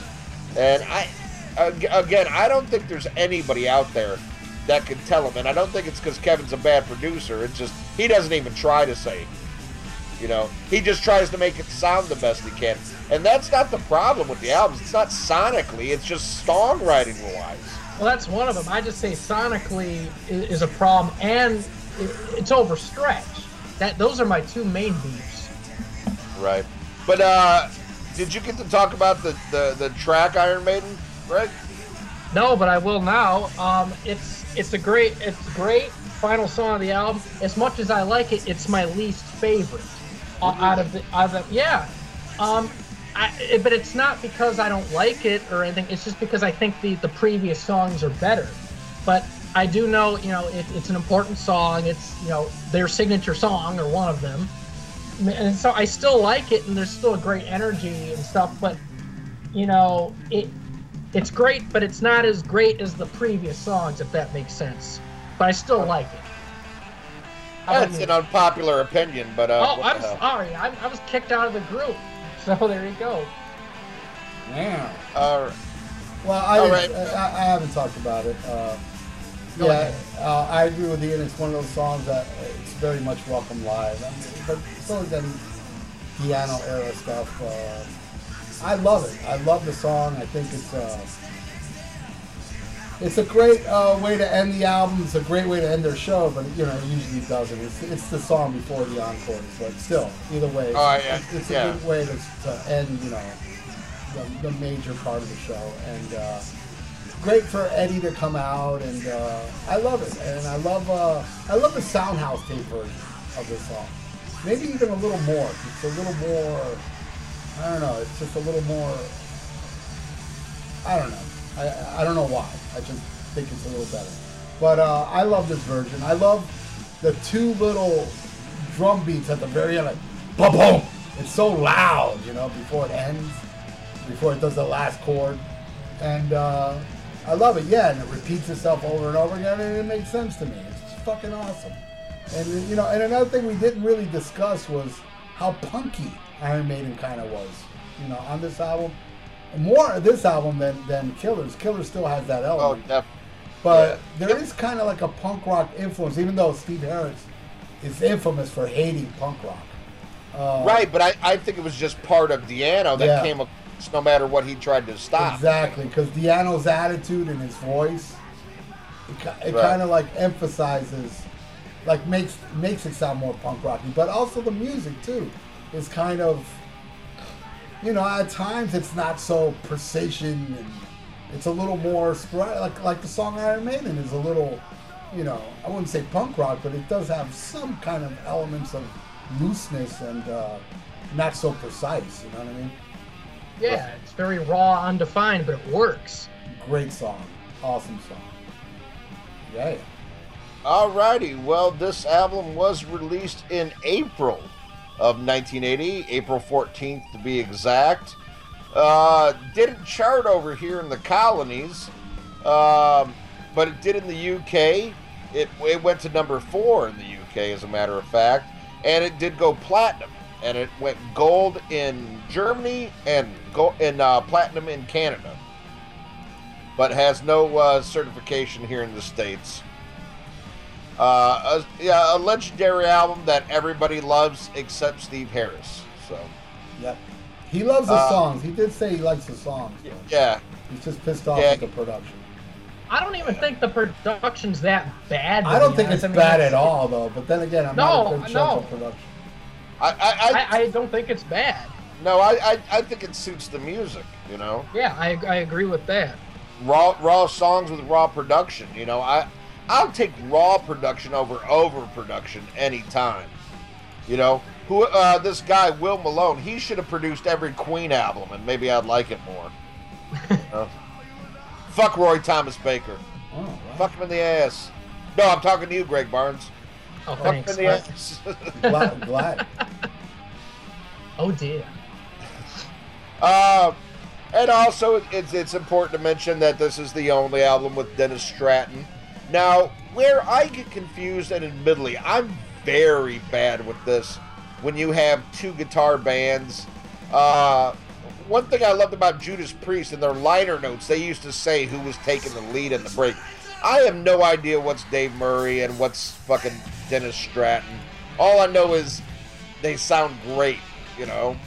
But but here's the thing. Even with Adrian Smith, sometimes it's confusion to me. I don't know who's doing what. When you hear KK and Glenn, you know who's doing what. See, I don't. Really? I don't. Well, Glenn is more whammy bar and a little more organic, KK is more that way. Where Glenn is a little more on the mark, you know. I don't like you say, Ralph. You don't have an ear for production. Yeah. I'm kind of like that with guitars, one big piece, you know. So maybe it's because I'm not looking for it. I was just like, oh, it sounds good. But I'm not really looking for it either. It's just that when it sounds, I go, oh, that, you know, I automatically know. Like, you know, if you're listening to Wasp and you listen to Wasp as a piece, not knowing it's Wasp, you're gonna go, oh, that's Blackie Lawless. You know what I mean? Right, but I'm more like that with vocalists. But, you know, when it comes to guitar and twin guitar bands, it's very hard for me to decipher who's who. But I love Dennis Stratton, and he does have his fans. A lot of people consider this their greatest album. And they opened up for Kiss on this album. They were opened up for Kiss on their European Unmasked tour.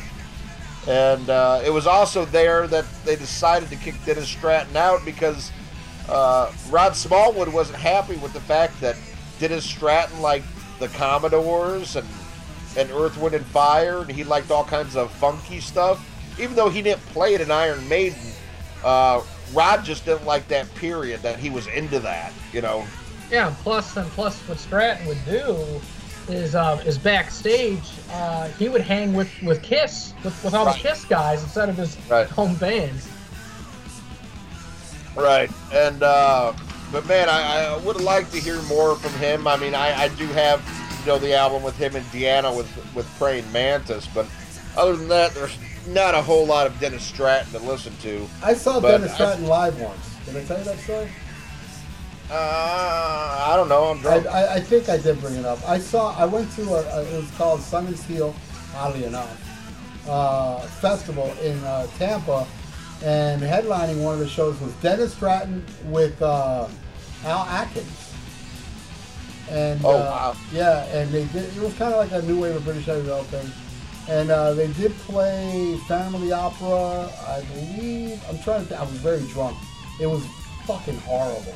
I hate to say this because I'm such a big Dennis Stratton fan. Right. But it was really bad. And they did Victim of Changes, and I was like, oh my God, no.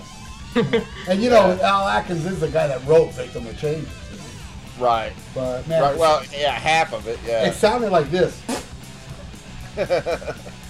Ooh, that's tight. You like that, Greg? Yes, I do. Hey! I'm just being honest. Yeah, I know. Fact! That's right. Facts. Alrighty. Well, since you are our very, very special guest, Greg, you have a pick of the week. Yes, I do. And I would like to recommend a band that, quite frankly, is one I really like, and one that I think you two like as well. And it's a band that I like to call AC/DC. Nice. And my pick, because it was mentioned earlier, kind of cliche, but I had to listen to it recently and I still love it. It is the second album with Brian Johnson, For Those About to Rock. Love it. And I had to listen to it the other day just to kind of refresh my memory, and I love it. I'll go far as saying that it's my favorite Brian Johnson. It's mine as well. And my favorite vocally with Brian Johnson overall. I think that's him at his peak, and I think that's the best post Bon Scott AC/DC album. Love it, every track. Nice. Great album. All right, my pick of the week, and that keeps within what we're talking about. I know we normally don't do it, but fuck it, I'm drunk, I'm lazy. I'm gonna pick Bruce Dickinson's first solo album that a lot of people hate, but I absolutely love. That's Tattooed Millionaire. I love this album. I love the title track. I like Born in 58. Son of a Gun. Man, I just thought it was cool because it was so different, and at a time when Maiden, I think, was starting to losing the point. He just went off, and it is kind of cock rockish, but I just like the simplicity of it, especially coming after, it was released before No Prayer, and coming after Seventh Son, which was so overblown. I thought it was neat to go off in another direction, and and at that time I loved that kind of cock rock, and I think he sounds great on it. He at least sounds energized, for doing his own thing. I got turned off with his next album, Balls to Picasso. I really didn't care for, and I don't even think I checked it out. I think I just heard that Tears of a Clown or some shit like that. Tears of the Dragon? Tears of the Dragon, yeah. Tears of the Clown's another shitty song. I heard that Tears of the Dragon. I'm like, next. And I didn't check out Bruce solo shit for you. Like, when Accident of Birth came out, I didn't get it because I hated that Dragon song so bad. But, years later, I discovered and loved it. Probably my favorite Bruce Dickinson, of course, would be Chemical Wedding. But I think I've already picked that as a pick of the week. And I still stand by the fact that I love Tattooed Millionaire. I know that's an unpopular pick of the week, but I stand by it. What do you think, Ralph? I think it sucks, yeah. I like Son of a Gun, but the rest is just terrible. I did not like Balls of Picasso. Believe it or not, Skunk Works was not bad, even though it is different.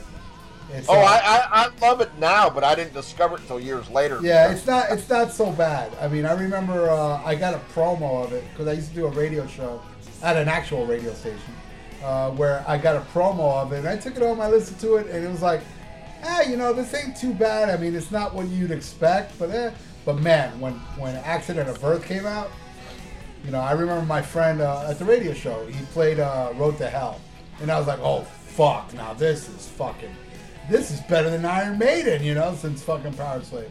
And Chemical Wedding, yeah. I don't know, dude. To me, it's a toss-up between those two. The last one, Tyranny or whatever the fuck, it's not bad either, but I don't think it stands up to those two. Those two were I agree. Tyranny of Souls, I think it was called. Yeah. Well, my pick of the week is a very underrated album by Kansas. Something you don't really hear much about. 1979's Monolith. I think it's an exceptionally great album. I'm a big fan of Kansas, though. I love that 70s shit. I like some of the 80s stuff, too. Monolith is one that is very underrated, not very talked about, never really played live since that tour. But man, songs like People of Southwind was the single that I remember hearing in the radio back then. There's a video for it. Angels Have Fallen, I love that song. And A Glimpse of Home. How My Soul Cries Out For You is one of the heaviest Kansas songs ever. 1979's Monolith is my pick of the week. Nice. Yeah. I don't know shit from that album. I'm not a big Kansas fan, but if you like it, hats off to Roy Harper. Yeah, there you go. And I know they do have their fans, so there you go. Hell yeah, I love Kansas. Great band. All right, well, now it's time to go to Fan of the Week. And this week, I don't have a Fan of the Week per se, but I have Fans of the Week. And this is me throwing a lifeboat out to the fans and the members of Unpopular Metal Opinions. Oh boy. Because these poor lost souls have no friends. Nobody talks to or talks about the people from Unpopular Metal Opinions. I mean, this is a real sad lot. I don't even think their own mothers talk to them. They probably just open up the door to the basement and set like a tray of pizza rolls there and then close it, and let them come up, maybe throw them a Hot Pocket or a Capri Sun every once in a while.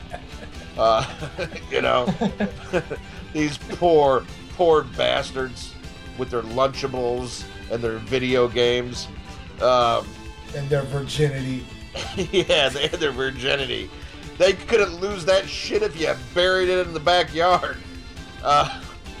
Anyway, I'm going to give them a little moment in the sun to be part of something popular, like the Rock and Metal Combat Podcast Fan of the Week segment. Because so many former fans of the week have gone on to lose their virginity. Yeah. And while I can't promise it's going to happen to this sad sack of fucking losers, you never know. I see fucking Greg Barnes knowing how vagina works before that happens. Yeah. All I'm going to say is Greg Barnes gets way more ass. Yeah. Fact! And it's good that you make a fan of the week, because we make people fan of the week that listen to our show. And we're at the very end of the show and they are listening right now. Yeah, they're choking on a Hot Pocket. You gotta watch out, you'll burn your lip on those ham and cheese ones, you dumbasses. I want Unpopular Metal Reviews to tell me, what do they think of this song? Very melodic. That's tight. All right, well, before we get to the plugs, Greg, plug the shit out of your podcast, why don't you? And let the good people know about all the other things you're part of. You can find me on YouTube under Greg Synth Bootlegs for the Queen shows and Greg Synth Wizard for the Elton John shows. And if you want to hear me rant and rave about songs and have two people, make me look good, check out the podcast Ironcast, aka Angry Samoan. Check it out on Podbean. Wait, get back. Angry Samoan? Yeah, that's the nickname. Of what? Like when you type in Angry Samoan, it'll come up. Yeah, that's a Mr. T thing. Oh, okay. That's his nickname. Angry Unpopular Samoan. Cool band, by the way. Yes. From Australia. Yes. And I am a big fan of the Ironcast podcast. I love you guys, and hats off to you for doing it as long as you have. And keep going. You are definitely the most successful of our spawns, if you will. So you learn from the best. Congratulations, and very happy for you guys. Thanks. I can't believe I haven't been kicked out yet. That's amazing in itself. No offense, but you're my favorite part of that show.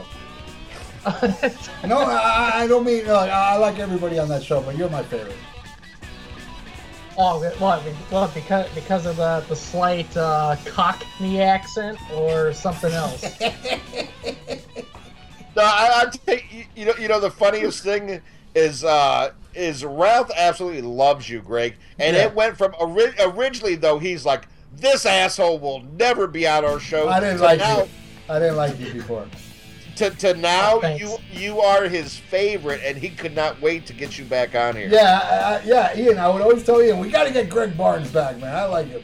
But you know what? Look, in my defense, I never really hated Greg Barnes. I just never thought he'd be good, you know. And you surprised me. You really did surprise me. You were fucking amazing on the last show, and I think on this one you were just as good. You know, I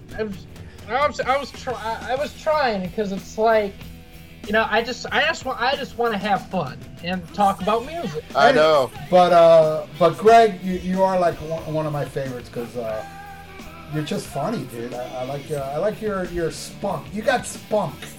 Not only on your face, but you got spunk in general.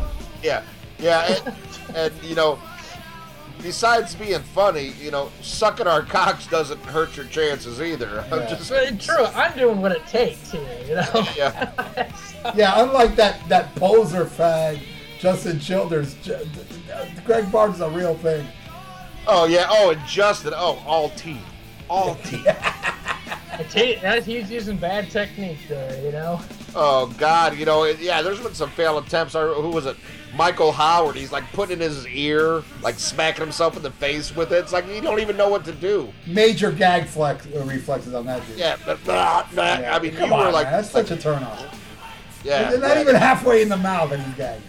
Oh, man, you go all the way down. You play with the stepchildren. I mean, you really know what you're doing. And I'll tell you another thing, man. I'm so glad that your episode did good because I was like, when we recorded it, we had so much fun. And I know you remember, we never did what we did with you. We stayed on air and talked to you for about 2 or 3 hours. Which ain't gonna happen today, by the way. Yeah, not today. Fair enough. Yeah. But yeah, Walking Dead's coming back on. Hey, but what time is that on, by the way? 9 o'clock your time. Yeah, I gotta watch it because people on Facebook are gonna ruin it for me. I watch Walking Dead on an internet show at work, on an internet channel that uploads all that illegal shit. But Right. this one I have to watch, man, before I go. Oh yeah, because assholes will ruin it. Totally. Yeah, you know who's gonna get beat with that bat? You know. Yeah. You want to do some predictions since we don't know? Part of me wants to say Carl, and part of me says Maggie. You know who I think it is? Because it's so out of left field, and I'm sure I'm probably gonna be wrong, but it would really shock everybody that it's Rick. No. Oh, you didn't watch last week's special. Oh no, don't even tell me about it. Okay. Don't even tell me about it. Okay, I'm not gonna say anything. Okay, don't tell me nothing about it. All right, go ahead. I don't even know what kind of special was it. What, like a talk show? Or something? No. They did a 2-hour special last week that was a recap of the entire series, and it ended with a preview of tonight's show. And basically, it shows you like the first minute and a half of tonight's show, and you still don't know who got hit, but you know it ain't Rick. Okay, So, all right. It's not Rick. Thanks. But Thank you. yeah. You ruined it. But and they ruined it for everybody. Why would you stop with these fucking little teases? See, I was thinking it was Rick because it'd be so shocking if it was. You know what I mean? Like nobody would have guessed that. That's why I was guessing that one. Well, you know it's not going to be Daryl because he's too much. All the women that watch for Daryl, and they took us. It's still the #1 show on TV, but it took a little dip last year, so they won't fuck with Daryl because they're too afraid. You know, women won't watch anymore. So Right. Women like dirty balls. I mean, when's the last time that guy took a shower? Seriously. 1990, never. I don't think he took a shower even before the zombie apocalypse. Jeez. He's a true dirtbag, just like Greg Barnes. Greg Barnes, do you watch The Walking Dead? I'm afraid to say I do not. Okay. So, Okay. And you know, to tell you the truth, I watch it because I'm at work and stuff, but I really think it's kind of an overrated show, though. Well, Greg, in that case, then who do you think is going to win Project Runway? I wouldn't know, to be honest. So Okay, all right. Okay, you're being. All right, how about who's your next idol that's gonna catch AIDS?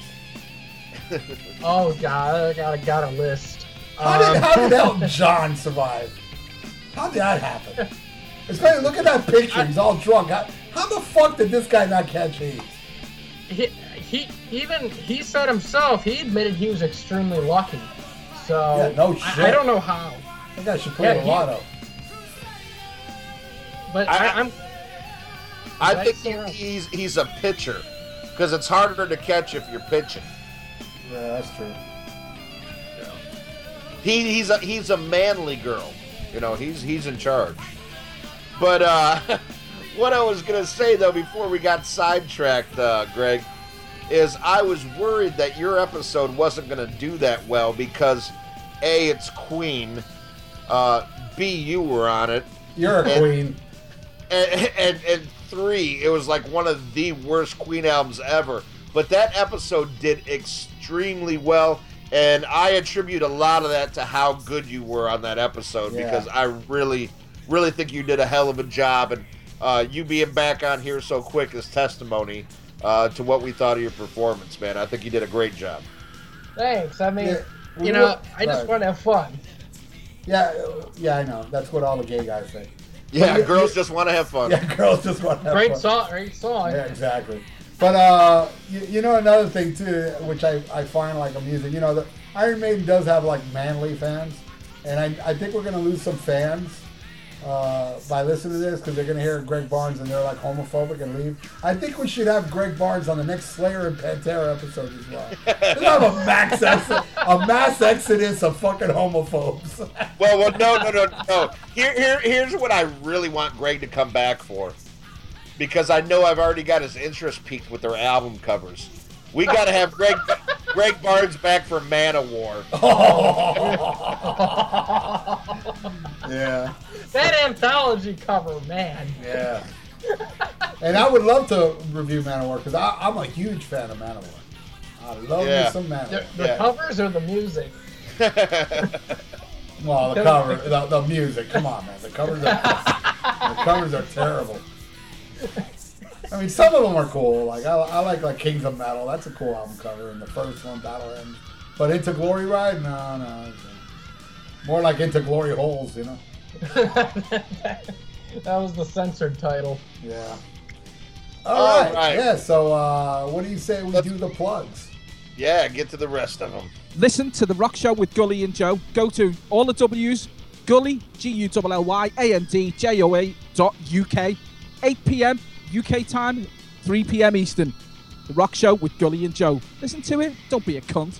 Earpillar, the podcasting and interview news site. To keep up with your favorite bands or artists and the podcasts or interviews where they appear, go to earpillar.com to find out what we're all about. You haven't listened to Mars Attacks podcast? What are you waiting for, man? Host Victor M. Ruiz brings you all types of hard rock and metal-based podcasts. You'll find everything from music-based episodes, interviews, to series such as Ultra Sexy Classic Album Series, where some of your favorite musicians, producers, journalists, and show hosts comments on the albums that push the evolutionary chains of hard rock and metal. Get with it and go to MarsAttacksRadio.com to find out more. Music's most diverse podcast, starring Luke Innes, Greg Synth Bootlegs, and Mr. T from Germany. New episodes released every Saturday on Podbean, Podcast Addict, and iTunes. The true alternative podcast. All right, Kiss Army. Since 2007, you've been getting Podkissed, the Kiss audio fanzine for your ears.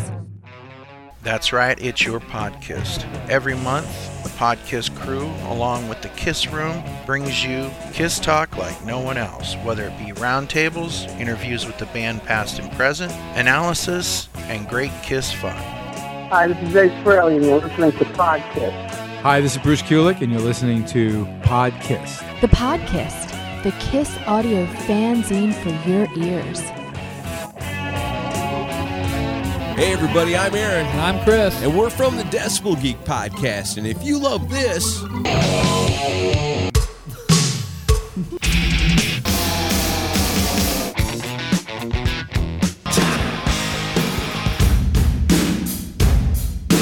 then you'll love us. That's right. Brand new episode every single Monday. You can find us on iTunes and at decibelgeek.com. And the best thing is, it's rock and roll and it's always free. All right. Well, if you enjoyed this Queer as Folk episode, and we know you did, come back next week. We don't necessarily have an album to talk about, but we're bringing back Greg Barnes so I can read my AIDS test results. Find out if he's a keeper. That's next week on the Rock and Metal Combat Podcast. Oh, my. Oh, dear.